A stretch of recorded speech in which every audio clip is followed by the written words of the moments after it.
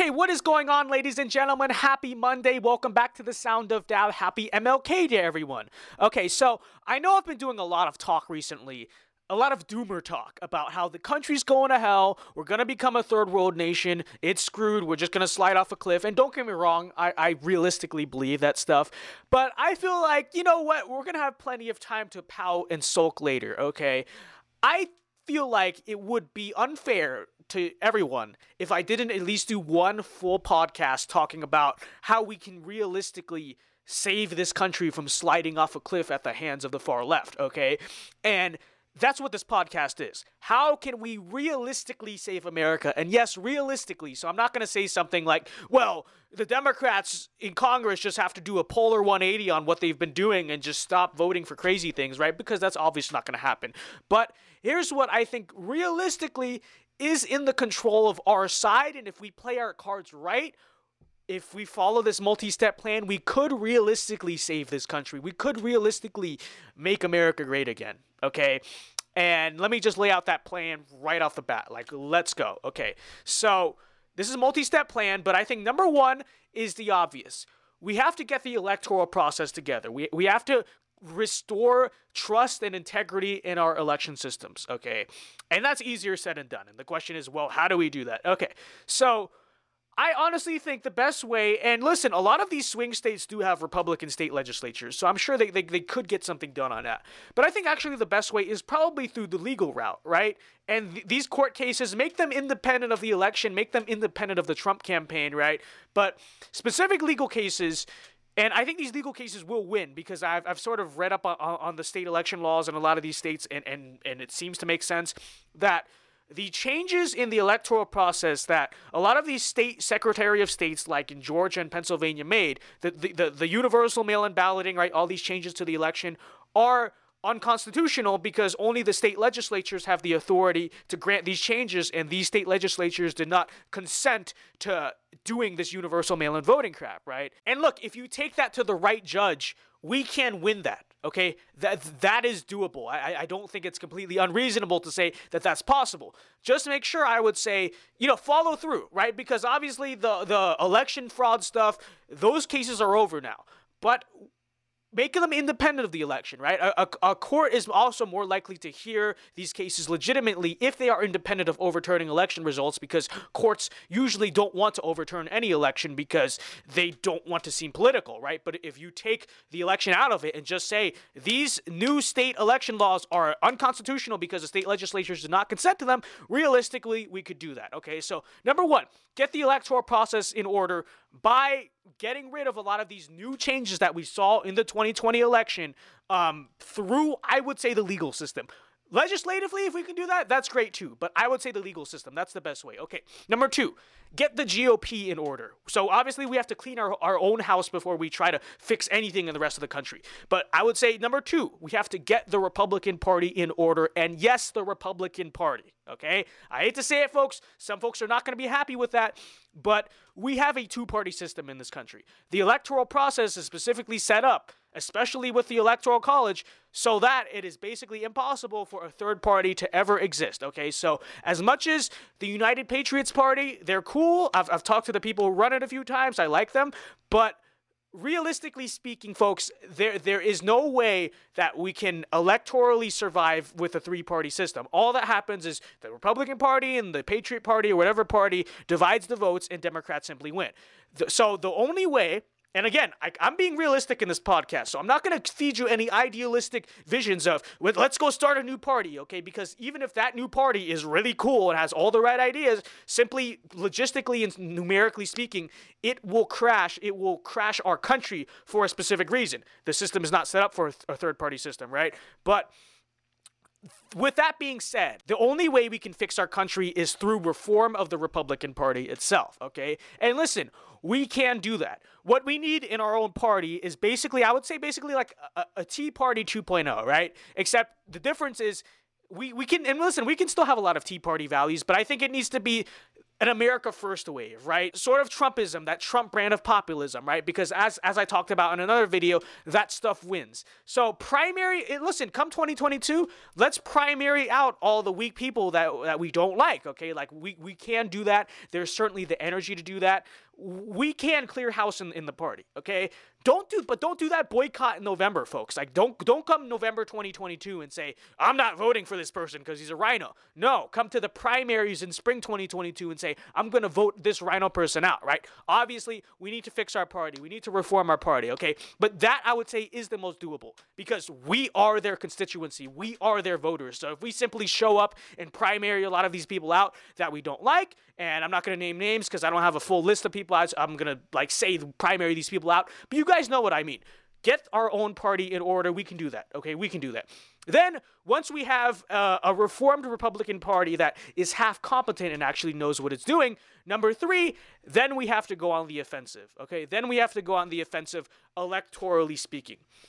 So number 1, I think the Republican Party needs to become a working class party. I've talked about this in a prior video about how electorally speaking why Trumpism is so important, but to give you the short version, look at the electoral map in the modern day. The modern Republican path to victory runs through the Midwest. It runs through states like Pennsylvania, Michigan, Wisconsin, etc. And so in order to win over these states, we have to become a working class party. That doesn't mean radically change our ideology, although there are some changes that need to be made. For instance, we need to become more protectionist, right? We need to become more populist on economics.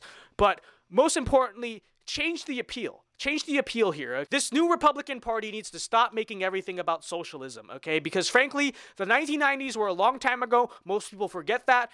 That word no longer even strikes a chord with, honestly, many Americans, okay? And frankly, socialism is not the enemy, the problem we face right now. The problem we face is actually a billionaire globalist elite and their form of corporatism. That is the greatest threat to our country, and that is what many people, especially those working class people up in the Midwest, are bearing the brunt of, okay? And that's what we need to make our new opponent, basically. So we need to become a working class party, obviously. And Trump started that. We need to continue that, okay? Don't go back to the party of old. That seems self-explanatory, okay? And then obviously we need to take a look at like these voting demographics and what we lost and what we need to gain, okay? So obviously Republicans need to win back the suburbs. Trump in 2018 and 2020 kind of struggled in the suburbs, right?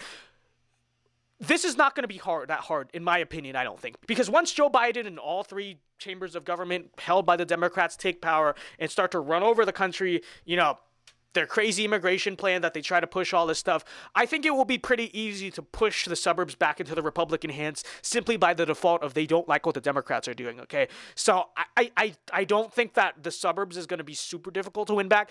But also, let's talk about racial demographics, okay? And this is something that I think the Republican Party fundamentally needs to get better on and change. Okay. So in the 2020 election, of minority appeals, it was pretty clear that the Republican Party was trying its hardest to appeal to the black community, right? We spent a lot of focus in 2020 on the black community. You guys saw the RNC. You remember the RNC. There was a lot of, criminal justice reform, all this sort of talk. And I'm here to say that, look, I don't have anything principally against, appealing to the black community. Obviously, we should try to be an open tent. We should try to expand our appeal, the appeal of the Republican Party. But pragmatically speaking, it's wrong. It does not provide enough material gain that Republicans need. And honestly, we're in a fight for survival right now. So we need to do everything in pragmatic terms of what gives us the most net benefit. And let me just say it. The Republican Party's main focus in terms of minority appeal should not be on the black community, but should instead be on the Hispanic community. Let me explain why. So number 1 is just pure numbers. Hispanics are the largest minority demographic in America, and they're also the fastest growing minority demographic group in America. So obviously, numerically speaking, if we just win over the Hispanics, right, that just gives us more votes than if we were to win over all of the blacks in this country. That's just pure numbers, okay? But then let's also talk about pragmatically why it will probably be easier to actually win over the Hispanic vote than the black vote. Okay, so firstly, Democrats do not nearly have as much of a cultural monopoly on the Hispanic community as they do in the black community. Numerically speaking, like 80 to 90% on any average year of black voters in this country are Democrats. Whereas with Hispanics, it's only about like 60%. So you can tell there's a lot more I don't want to say like political diversity, but that's what it is. There's a lot more political diversity in the Hispanic community. So it is much easier to go in and make that appeal when the community is not so politically homogenous. And again, I'm not trying to make any like moral or principle argument here. All I'm saying is pragmatic, okay? Pragmatic. This is what realistically the Republicans could gain the most from, okay? But then politically, let's look at a lot of the values that Hispanics, generally speaking, right, culturally in this country hold. They're very religious. They're Catholic, which I guess sort of puts us at odds with the Protestant establishment in the GOP. But look, we need to come together. Like for the millionth time, we need to put this stupid crap aside and come together and be realistic, okay? At the end of the day, I know Protestants and Catholics have their differences, but they agree far more than, the atheist, secular, communist leftists that are trying to take over the country, right? And so we need to use that. We need to use that for good. I was talking to a friend about this. Shout out to you. He basically pointed out that there is a huge network, like one connected network of Catholic churches in the Southwest, right? We're talking like Texas, Arizona, those states, right? By the way, very important states in the election, right? Okay, let's keep going. Let's keep going here. Okay, so what he was proposing we do, and this is a very good idea, is we basically need to get that network of Catholic churches involved in politics for the Republican Party in the same way that many of the Baptist churches in the Southeast already do, right? And so that's what he was basically saying is, look, we need to get the Catholic Church involved with politics in the same way that many of the Protestant churches in the South are involved with politics. Doable. Like, we can do that, okay? And it is obviously the strongest appeal there is, because nothing is more important to a religious person than their religion. And if you intertwine, look, religious liberty, they're coming for your Bible, they're coming for your family. It's a very easy appeal to make electorally. In fact, it's the strongest appeal you can make electorally, okay? Because when you look at many Hispanics in this country, obviously not all, but, the cultural norms in the Hispanic community, very religious, as a result, pro-life, and pro-family, okay? So they care about their religion and they care about their family. You can obviously see why the Republican appeal, but the sort of new Republican appeal, not the old fiscal conservatism only Republican appeal, but the actual culturally conservative Republican appeal, you can see why that actually has very strong potential if the Republican Party jumps on it and stops, dilly-dallying along all this pandering, actually jumps on that. You could see Hispanics really turn in numbers for the Republican Party. It's already happening, by the way, folks. And many people think it's just the Cubans and Venezuelans down in South Florida this election cycle voted for Trump because they were scared of socialism, but nationwide, it's still a trend that the Hispanics are overwhelmingly Democrat. Many people have said that to try to sort of, make excuses for the abysmal Hispanic turnout for the Democrats in this past election cycle. But if you actually look at these numbers, that is not true. It is not true that Hispanics only in South Florida turned out for the Republicans, okay? Texas, a big reason why Trump won Texas by a much bigger margin than Ted Cruz was actually his Hispanic turnout. Take the example of Starr County, Texas. It's in South Texas, pretty much almost like majority, like 90% Hispanic. I don't know the exact number, but overwhelmingly Hispanic area, right? In 2016, Hillary won this district by 60 points. In 2020, Trump only lost by 5 points. Okay, so across the country, it's not just a trend in Florida. Nationwide, you can sort of already see this movement starting to pick up steam, where the lawlessness of Black Lives Matter and the attacks on religious liberty and the late-term abortion, right? You are already starting to see this trend where the Hispanic community is starting to turn to the Republican Party, not so much because of economics, but because of culturally conservative ideas. The Republican Party needs to jump on this. The Republican Party needs to take advantage of this, okay? Because, like, electorally speaking, this is our future, okay? This is our future. And by the way, let me make it very clear that when I say we should appeal to a minority group like the Hispanics in this way, don't make that appeal in the sort of cheap form of pandering that Republicans, I think, personally did in 2020. Where they tried to appeal to the black community mainly by saying, oh, look at us, we did criminal justice reform, okay? And I'm not making a comment on whether or not criminal justice reform is good or bad. Like, I think some degree of it is necessary, but I think a lot of it is also, just lets criminals out of jail, right? But their attempt this year with the black community, and by the way, it did not work very well because Trump only gained like 6 points with the black community. He went from 7% to 13%, which is nothing. Okay, so clearly it didn't work. So you don't have to take my word for it.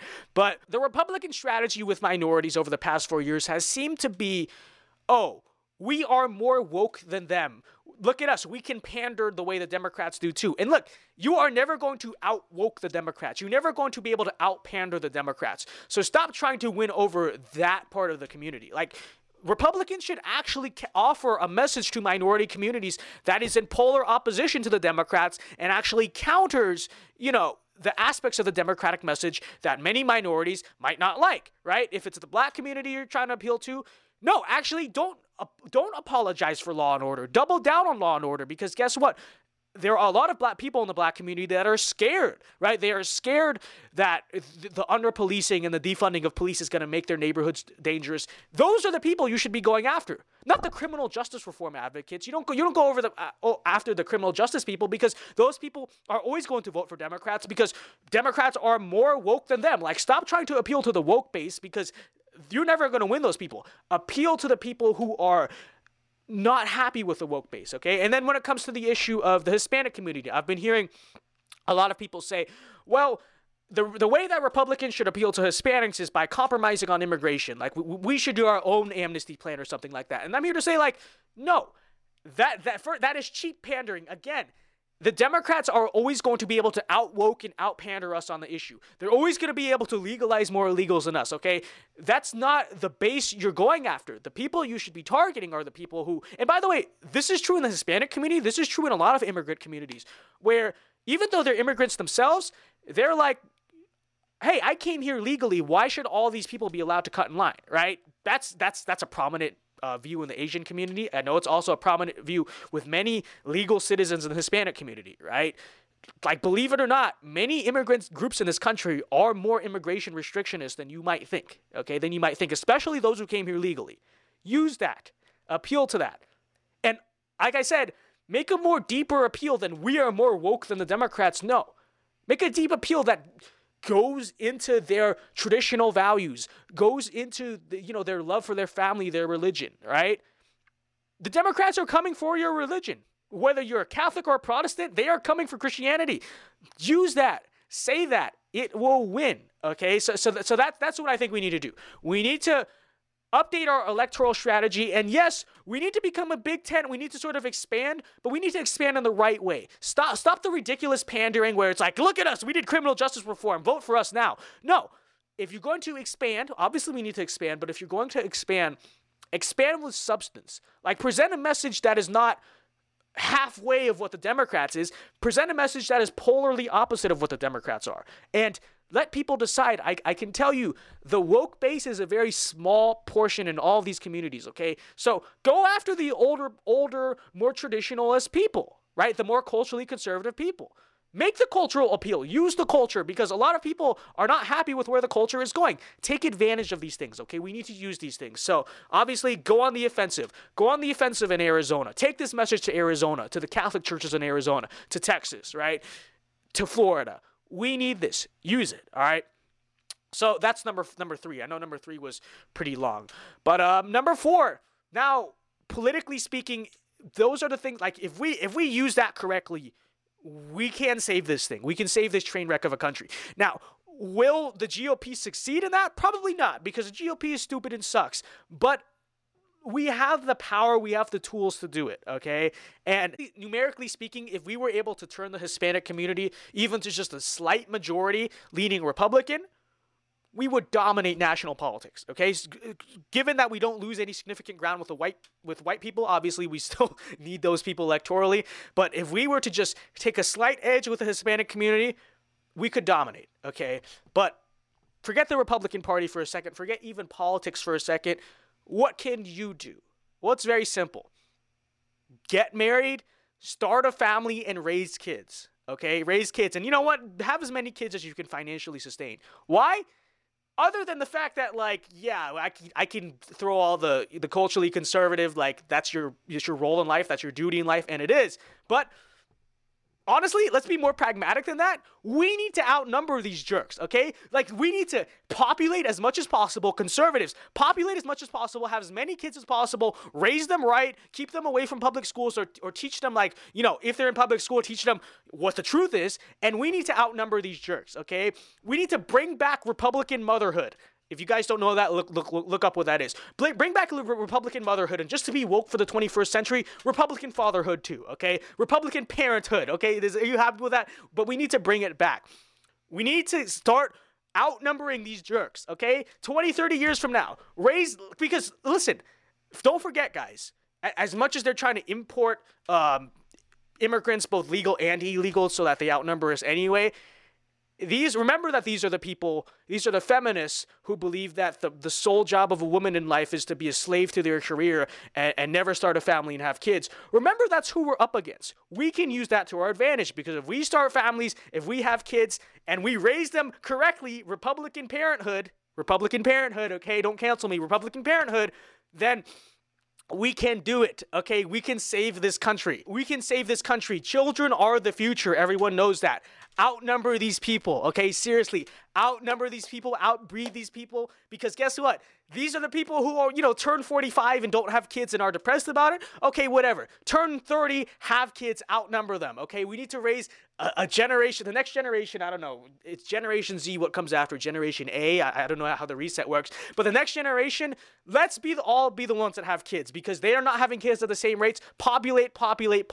That's the long-term way we save this country. Outnumber these jerks, okay?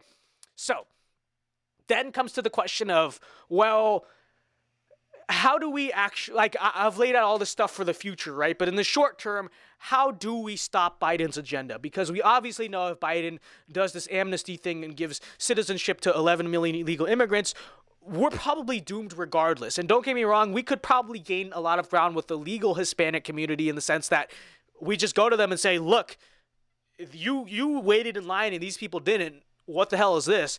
But still, we'd probably be screwed. Now, the good news is we have Joe Manchin, okay? That is my single hope for all of this stuff, okay? We have Joe Manchin. Now, Joe Manchin has indicated that he will vote for Biden-care, but frankly, that's fine. Healthcare is a secondary issue right now. We can always go back and fix healthcare later. We can't go back and fix the country later if they go through with all this stuff, okay? But let's put a lot of pressure on Joe Manchin, to do the right thing, right? To oppose packing the courts, which he said he's going to do. Oppose statehood for D.C. Okay, great. Good job, working class Joe. But all this is assuming that hopefully Joe Manchin sort of tries to fend off some of this radical left stuff. We honestly don't know how Joe Manchin is going to govern, but he is from West Virginia. He's a blue dog Democrat, respectable, right? Hopefully he pushes back on some of this stuff, okay? Is that going to happen? I honestly don't know. But let's hope. Let's hope, okay? There is some indication that he will push back against some of that stuff. So that is our hope, all right? He is our hope. He might be our savior in all of this, okay? So for the people saying, well, Joe Biden is trying to rig the electorate, that's true. But we remember that we have Joe Manchin. Let's hope he comes through. Okay. Now, lastly, I don't know if I counted that as a number, so this is either 5 or 6. I don't know. Let's just say it's number 5. I don't know if I counted the Joe Manchin one as a number. But lastly, folks, the question of the Second Amendment. All right? Obviously, this is a very important issue. If you haven't heard Joe Biden's gun plan, you can go read it. Literally, just Google Joe Biden's gun control plan. Read it for yourself. It's radical. It's insane. It's crazy. How do we stop that? Assuming that Joe Manchin doesn't just be a patriot and stop it himself. How do we stop that? Because obviously, the Second Amendment is very important. It's very important for the future of this country. Okay? Not going to get into the specifics. You guys already know why. How do we stop that? Well, a lot of people might just say, oh, well, just don't follow Joe Biden's gun laws. Just disobey his gun laws. Okay? Okay. Fair response. But I think we need to go further than that. Nullification. That's my answer to the gun issue. Nullification. Republican states, every state with a Republican governorship and a Republican state legislature needs to nullify Joe Biden's gun law, whatever his gun control plan is. If you guys don't know what nullification is, Google it, okay? I'm not your U.S. history teacher, but nullification essentially is a constitutional theory that states have the ability to nullify or basically, throw out, toss out, not enforce laws passed by the federal government that are not constitutional. And you can see forms of passive nullification happen in American politics all the time. The sanctuary city thing, that is a form of nullification, right? The state governments and local governments are saying, we're not going to obey, we're not going to enforce the federal government's orders. Okay, the same thing happened. It's already happened on the issue of guns, too. And I think it's, what's that place in Washington called? Republic, Washington, right? That county in Washington basically said, we're not going to enforce the gun laws that were passed by the state of Washington. There is plenty of precedent for this, okay? What Republican states need to do is simply go out and say, like, Arizona, because Arizona still has very good gun laws and a Republican state legislature for now. Texas, Florida, everywhere, right? They need to go out and say, we will not enforce Joe Biden's gun control plan, okay? So we are not going to be banning, because his gun control plan doesn't have to do with confiscation, but basically it's trying to grandfather out all semi-automatic rifles. Okay, they need to say, look, we're not going to stop the manufacturing of AR-15s in our state. We're not going to go arrest gun store owners for selling AR-15s. We're not going to enforce this gun control plan at all. We're going to nullify it, right? Keep in mind that the way that the federal government most of the time enforces laws is by relying on state and local governments to do it for them. So then what happens if the local police department is not going to enforce the gun laws, or even the local state government is not going to enforce the gun laws? Well, then the federal government is put in a very tricky position. Either number one, the federal government actually goes in, like sends in federal agents to enforce it themselves. That's not happening. Okay, that's most likely that would not happen, because it would just optically end up being very bad for the federal government. It'd probably be very messy. There might even be bloodshed. That wouldn't happen, right? The federal government is not going to go in and try to override the nullification. And if they do, then we will have some severe problems on our hands. But most likely, what the federal government realistically would do is just stand down.